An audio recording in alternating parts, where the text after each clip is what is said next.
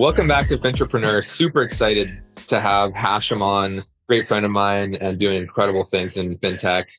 Thanks for joining us, Hash. Thanks for having me, Dave. It's good to see you again. Yeah, man, you too. You too. It's been a busy time for you. Tell us what you've been going through as of late with your business that's recently rebranded. Yeah, indeed it has. I mean, I feel like it's been a busy 2 years, pretty much since we launched the business, but in the context of already busy, this has been exceptionally busy. So we announced that we were rebranding the business from Edison to Rocket Mortgage Canada back in July, around July 14th. And then just yesterday, Monday, the August 12th, is when we actually flipped the switch. So that was really a huge accomplishment for our team, having been in around the mortgage technology space for a long time.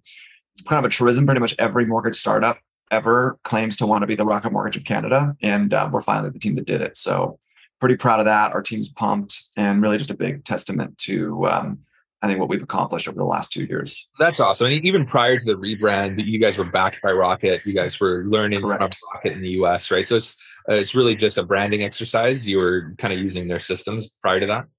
I would say it's a bit more than a branding exercise in the sense that it wasn't necessarily the plan or guaranteed. I think it was on us to prove that we could build the type of business that would honor what that brand stands for. And I think that really came out in three key areas. One is probably most of all is client service, being able to achieve, so far 4.8 out of 5 Google star reviews, with hundreds of reviews. NPS is probably currently 78. Being able to demonstrate the ability to grow. The mortgage business is still a very people-intensive business. So being able to grow as fast as we are, I think, reflects the type of execution that our team had. And then lastly, prove that we can drive innovation. So I think having demonstrated those three things, I think that gave the board of Rocket the trust that we could, I think, continue on that mission in Canada to be able to earn that brand. And then while I think that we have tried to borrow what we could from the US, we're really not using a lot of their systems because a lot of that stuff was really built dedicated for the US. And while the mortgage market does rhyme a lot, it's not the same. So we built a lot of our own tech from scratch, leveraging certain key pillars like Lendesk, which is another Rocket company, and Salesforce and a few other things. But what we've had the benefit of doing is, a company like Rocket is basically the outcome of like 35 years of evolution. And we, in a sense, have had the benefit of intelligent design. Not to say that we were playing God, although, as you know, my name in Hebrew does mean God, but that's entirely separate.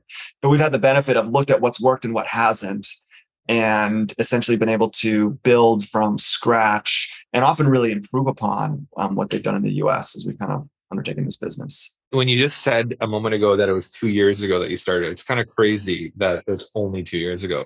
What's your head count today? It's about 2.5 to be precise. But yeah, we're at about 140 or 150 people. It's been a wild ride. I mean, I basically went full-time on Edison Jan 1, 2020. The thesis was to basically launch a business right away and then essentially work on it as we got there. So we launched March of 2020, literally the week that lockdowns happened. That's what kind of made this whole process that much more crazy. So initially it was a holy shit moment, basically where, we're doomed basically. But then I think like many of our businesses, you realize that people we're going to need the services, and in our case needed them to a much greater extent. And so I think part of what has helped us has obviously been the surge in mortgage activity since COVID lockdowns ended, although it certainly has been challenging building a business, building a team in that sense. For all the positives of remote work, it also, does make it hard to create culture, create engagement. And I think we've done a pretty good job with that, all things considered. So you've been building the airplane while it's in flight in turbulent air. Pretty much. And in fact, when I present to a team, you remember GoldenEye, the movie, not the video game? Okay. You remember that opening scene where Pierce Brosnan is like in Russia or somewhere in Eastern Europe, and he's like trying to sabotage some facility, and then he's trying to escape. He basically rides a motorcycle off a cliff, skydives into a plane that's falling off the cliff, and then lifts the plane up and escapes. Remember this scene? I'm fuzzy on it, but that's pretty crazy. Okay. I'm going to send you the clip. So basically I described Edison as that. And again, not to say that I'm like Pierce Brosnan or James Bond, but yes, plane is off the cliff. We're trying to get in the plane and get it to pull up. Pierce Brosnan comparisons, God comparisons. Yeah. I don't know what to seek over here. It either reflects really well or really poorly on me. I'm not sure. I normally don't put those two together, but it is what it is. That's hilarious, man. Hashem, I know that Dave is super familiar with your business. You guys are good friends. Like, for someone that's not as familiar, tell me kind of what's the differentiator between, you guys now as Rocket Mortgages and before as Edison, as opposed to other services. How did you differentiate yourself in Canada to really grow like this?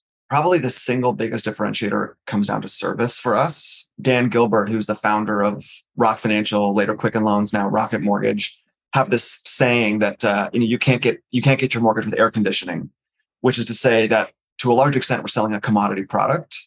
And so the biggest differentiator comes down to service.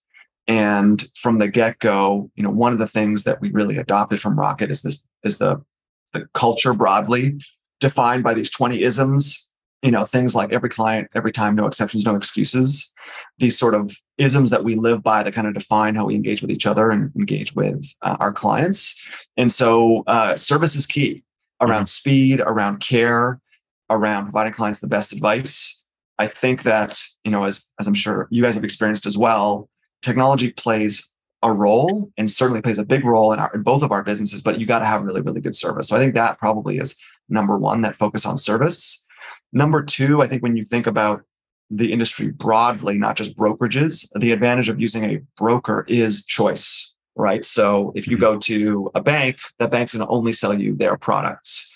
And they're generally pretty good, but they might not serve all solutions. So I think as a broker, you basically offer clients choice, which has value.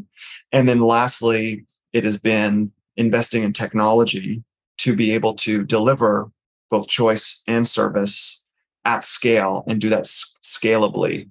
That's a very challenging thing to do. I mean, another thing that I often point out is that I think it's not a coincidence that Rocket Mortgage, the largest mortgage lender in the United States, evolved not too far from where the assembly line was created. In some ways, mortgages are like digital manufacturing. And so the process that requires you to scale up a mortgage business is not so dissimilar than I think manufacturing. And so a lot of the investments we've made in empowering our people to be able to continue to offer that high quality service at scale, I think is an area where Rocket has really differentiated itself. And I think what we've managed to do as well here in Canada. How much easier is it to get a mortgage from Rocket than it is from going to your bank? I would say very much easier. I mean, I don't know, Dave, you really recently got a mortgage. Depending on what bank you used, it's still pretty common to send emails with like 20 attachments of your like most personal financial information.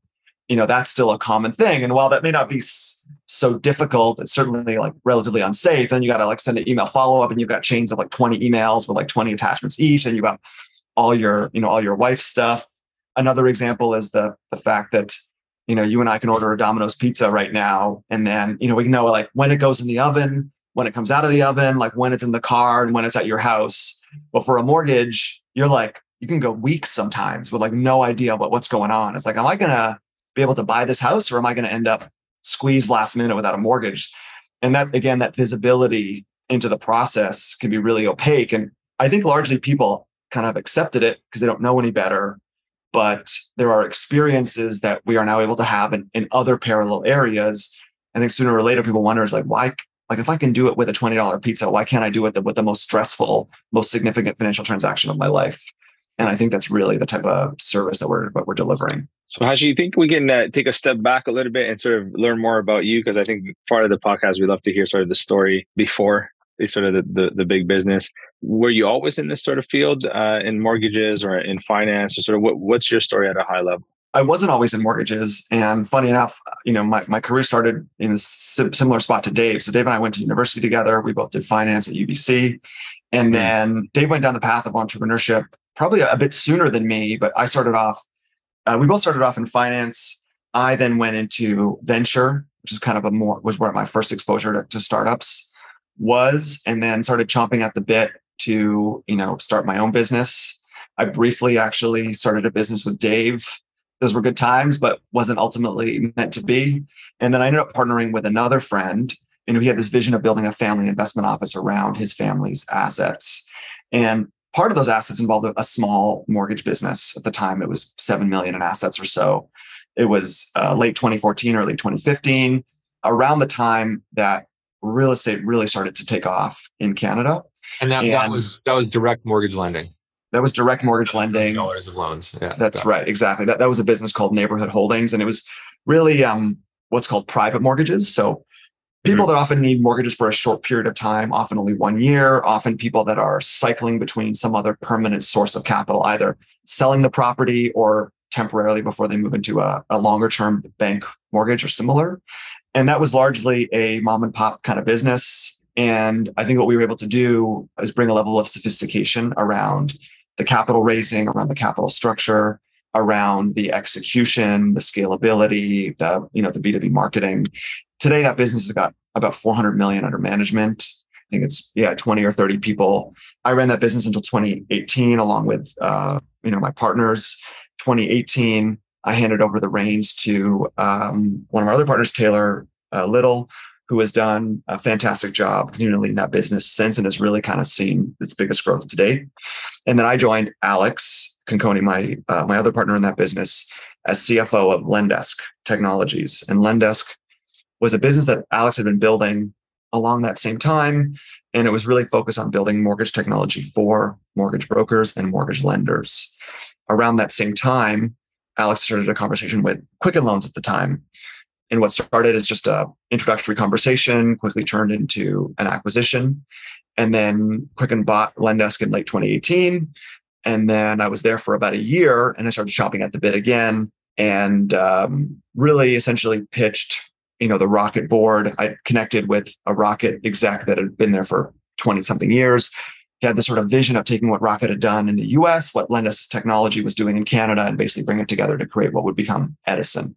And that happened in early 2020. So that's kind of my path going from finance to entrepreneurship and to the mortgage space. That's awesome. A very interesting story. One thing kind of snowballed into the next, right? Yeah, exactly. Yeah, it's funny how that works. Looking into the near future, Hash, I understand that Rocket, has plans to evolve in Canada. What are your plans over the next few years? I believe you're working on becoming a direct lender. I don't know if that's public info or not. Correct. It is. Yeah. That was in our press release. Okay, great. So let's talk about that. How does that change your business and what you can offer customers? I think it has the opportunity to really dramatically improve the client experience. And I'll give you the basic framework as to why. Today in the broker channel, you have a bunch of independent salespeople and advisors, mortgage brokers, and you have a bunch of these monoline lenders. They just lend, they don't deal directly with clients. And in the middle are technologies like Lendesk, but for many reasons, innovation has been largely siloed. So, brokers are making digital applications and websites, but they can't necessarily connect that experience all the way to the lenders. And the lenders are investing in like broker technology, but it's separate from Lendesk. And Lendesk is trying to get both sides to adopt. And this is Lendesk and others in the same category, trying to get others to adopt the same tech, but everyone's kind of on a different page. And so largely innovation has been siloed. And as a result, the consumer experience is disjointed.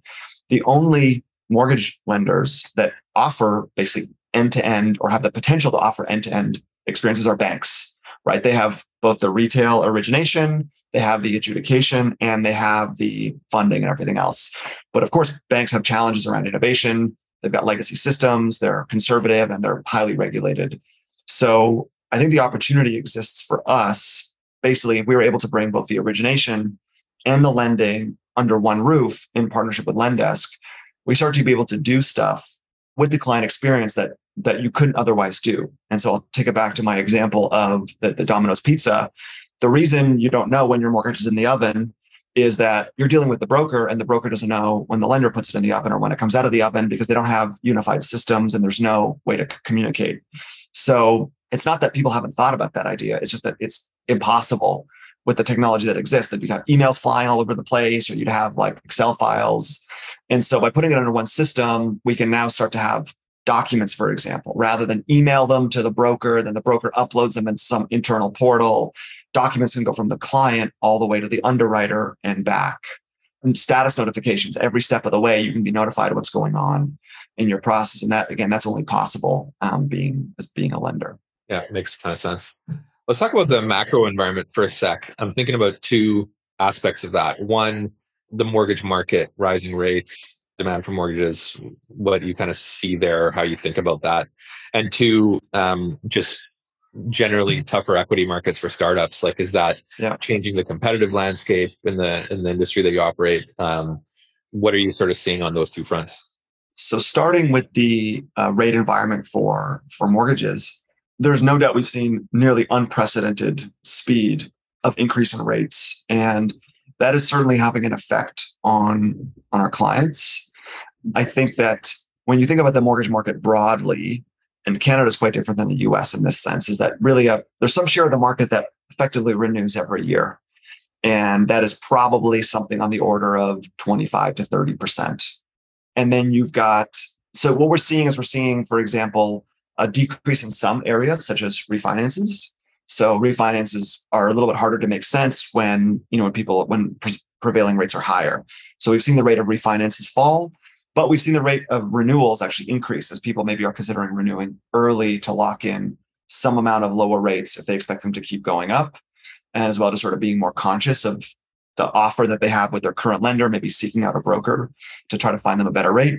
And secondly, we are seeing continued activity on the purchase side. I mean, there's no doubt that housing markets are slowing, but I think that as we start to see housing markets correct to a certain extent, I think you're going to see people that still have a large demand for housing start to want to transact at levels of affordability. Hopefully, they weren't able to achieve earlier. So, all in all, it's definitely going through a change. I don't think that it's going to have such a dramatic effect.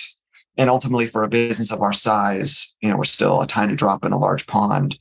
I believe that our growth is going to be more defined by our execution and our ability to really take market share in a sense than it is necessarily the macro market. And then when I think about the environment for startups, I think that you've seen this as well. I think often in situations like this, I think that there's a blowout of some of the lower quality stuff that happens. I think good businesses can still get funded. I think businesses that have strong existing partners like ourselves have an advantage. In the mortgage space, in the Canadian mortgage space in particular, there is a remarkable number of new entrants right now. I was actually just talking to a colleague, and we counted no less than 10 new mortgage startups in the past couple of years that have raised money or are trying to raise money and are trying to become a lender, offer a new digital experience. And for a relatively concentrated market, and for a period of time when there's been not that many, there's a lot of people all at once. And so I think that's going to be challenging for some that don't have strong funding, especially considering there are others that have gotten substantial funding. So I think, again, it's going to be a tale of haves and have-nots. Good businesses are continuing to get funded. Investors can look through the ups and downs and fund those businesses. But for businesses with weaker business models or weaker results, I think it's going to be a struggle. What's making it attractive for these kind of new entrants, right? Like, one thing that we all kind of know is that mortgages are pretty concentrated in Canada in terms of the brand loyalty to the big banks, right? And how the portion of mortgages that are done with those banks as opposed to others. Is there a shift there? Is that what people are seeing, that there's sort of a room for servicing mortgages a bit differently? So I do think that there's a shift going on right now. And BMO actually put up some research that showed it's always hard to pin down exactly the amount of volume between brokers. I'll give the example of brokers as a reflection of changing consumer preferences. But I think the stat that they had is since 2010 or something like that, the share of mortgages originated by brokers has gone from about 22% to about 49%. Wow. Yeah, quite a big shift. A reflection of consumer preferences maybe away from their existing institution just because. And you're right. I mean, in Canada, the most trusted brands often are banks, whereas in the US, it's often technology companies, and banks are much lower down. So there is a preference there, but we are seeing some shift there. And I think some of these startups have caught on to that. I think secondly, the size of the market is definitely always an appeal. I think, again, there's different estimates of this number, but I would imagine in 2021, it was on the order of 500 billion in annual origination. And because it turns over relatively quickly, right, on average every 3.5 to 4 years, it's a relatively high level of flow as compared to the actual number of debt outstanding. And I think that people seeing that it largely hasn't changed. And I think that those probably three things are signaling to entrepreneurs that there's an opportunity here. And you can even just look at experience in the US versus Canada, and you can observe that much of the technology that's already been proven there hasn't come over. For example, digital income verification. You still are giving pay stubs and job letters And these things, which aren't inherently necessarily super robust, are certainly not convenient to obtain when there are more accurate ways to verify income. I mean, the fact that if use TurboTax, you can download all of your T-slips instantly by authorizing through the CRA. Like, why can I not do that for my $20 tax software? And again, not my $1 million mortgage. So I think people are sensing that there's change coming, and they're kind of trying to be the leaders in that space. Hash, you're a fucking baller at Cool business, man. Yeah, and analogies recently are my thing. I haven't even given you any analogies yet, but yeah, analogies, comparisons, really kind of working on those. Well, you had the James Bond and the God, so. Oh yeah, that was pretty good. Yeah, my team enjoys my analogies so much. I started to keep a list of the analogies that I create. All right, well, let's hear some of these analogies. Another one that's common, I think this refers to growth, and I often have to sort of explain this to our board, is that growing a business this quickly is like trying to boil a kettle while also adding water. You're essentially trying to grow or constantly adding mortgage agents, but those mortgage agents inevitably are not going to be as skilled as our current ones. So it might appear like the kettle never boils, even though you are, in fact, actually, you generally have more energy in the water, but you're always keeping the temperature, you're always sort of lowering the temperature by adding cold water. And that's just kind of the nature of the beast with scaling. You can often go for growth or you can go for efficiency, but it's often hard to do both at once. Yeah, that's a good one. The third one is that with lead gen, and especially trying to scale lead gen quickly, is that inevitably it's like low hanging fruit on a tree. You start obviously picking the low hanging fruit because it's easiest and it's cheapest, but you can't always just like buy more trees and like just keep picking the low hanging fruit. Eventually, you need to figure out how to like buy a ladder and get the fruit further up the tree, which inherently is more costly. So to scale, you need to find a way to be more efficient, because inevitably your cost of customer acquisition rises, especially related to how fast you grow. And so it's always a sort of balance of like buying more trees or, climbing up the trees that you have in order to find the right balance of like effectively like unit economics. It's a good one. Yeah. Cool. A lot of focus on customer acquisition, leads, sales. I guess that's very much so. Yeah. What drives your business. So yeah. These are all noted down. I'll start using them. Yeah. Perfect. Great. So Hashem, we always like to end on a really deep question here. So I'm gonna hit you with it here. So we're talking to you 10 years from now. Yeah. What would you, looking back, what would you be pumped that happened in the mortgage space, or just in finance in general, I guess? But whichever one you prefer. I'll go with the mortgage space because it's kind of definitely where I'm focused. I think the thing that we would be most proud of is really demonstrating that a massive success is possible. I think that everyone's so used to the banks being so dominant. Not that I have got anything against the by any means. I think they're fantastic businesses and they're really great partners of ours, but everyone just kind of accepts that 80% of the pie, goes to them, and everyone sort of like fights over the rest. And I think demonstrating that a strong vision around technology, having the courage to imagine a dramatically better future in terms of client experience, in terms of execution, can deliver a really transformational business in the space, a business that's doing north of 50 billion a year in origination. I think that would be a big win and a big validation, I think, of the vision that we have for this business and what we can do. That's inspiring, man. It's exciting. Thank you. And that's one of the cool things that working with a group like Rocket is, they operate on such a massive scale. I think in 2021, they did 300 billion of US mortgage origination. They did more than the entire Canadian mortgage market, one group. So when you're talking to that board and you're like, hey, we want to do $1 billion, they're like, not interested.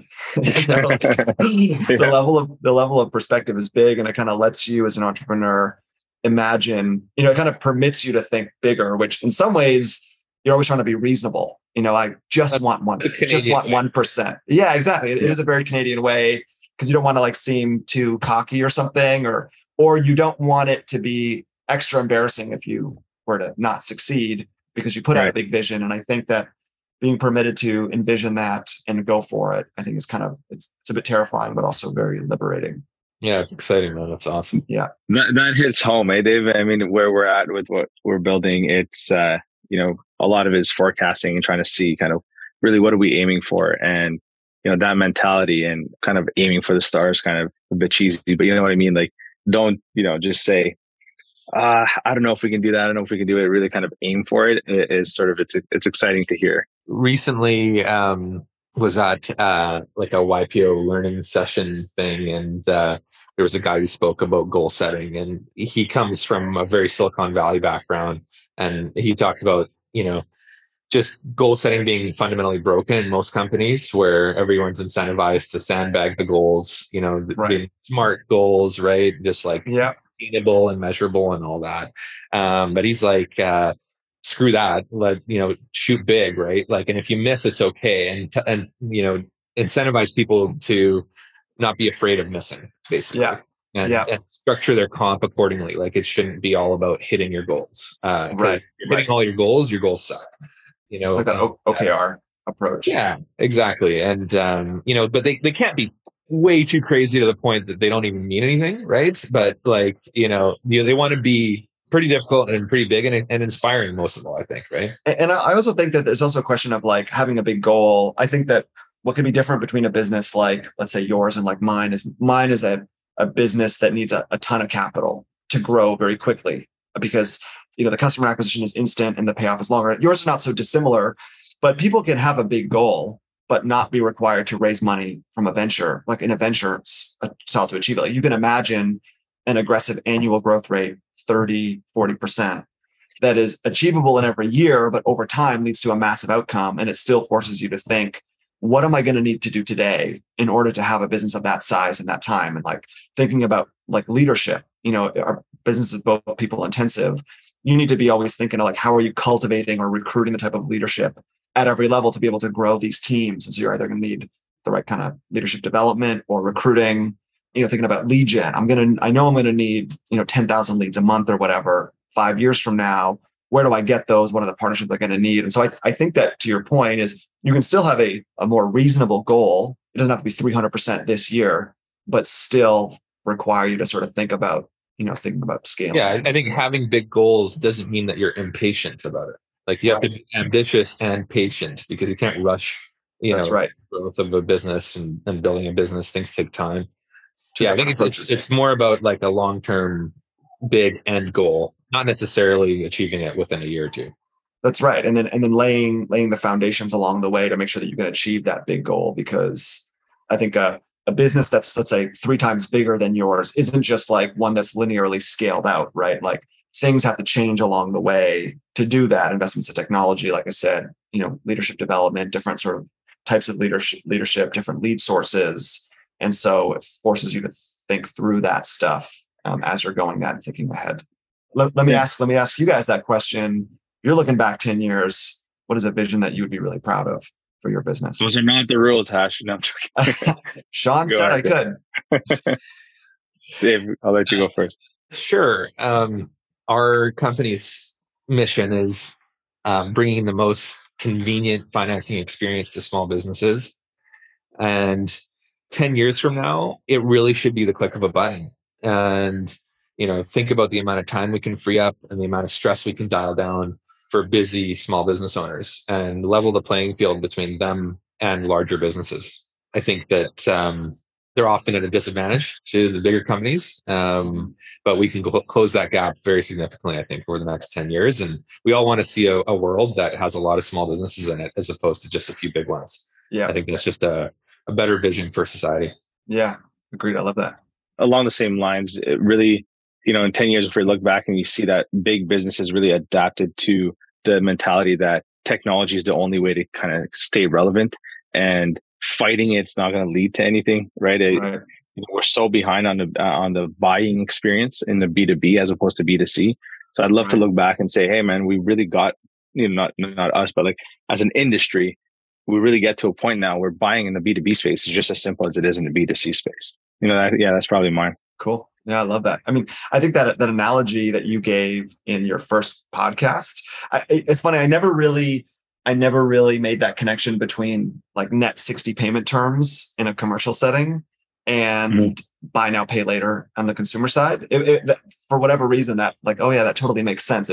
Buy now, pay later seems like such an innovation, but it really is just kind of like, hey, like, do you want to buy net 60 for consumers? Yeah. And that really clicked. And then hence sort of going now the other way, having the same experience from consumers happen for businesses also makes a ton of sense. So that really resonated. I'm glad. Appreciate it. Thanks for taking the time, Cool. Ash. Really Yeah, appreciate no problem. Yeah, it was great having you on, Hash. Thanks a lot. It's my pleasure. That's it for this episode, and we look forward to having you back listening to Entrepreneur. I'd love to be here.